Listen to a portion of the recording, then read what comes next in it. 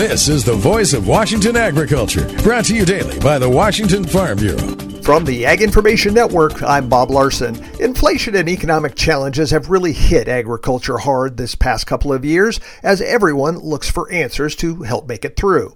Cedric Porter, editor at World Potato Market, says it could mean opportunities for the potato industry in both the U.S. and the U.K. I think the U.K. is very keen to do trade deals, as sort of seeing itself as being separate from the EU.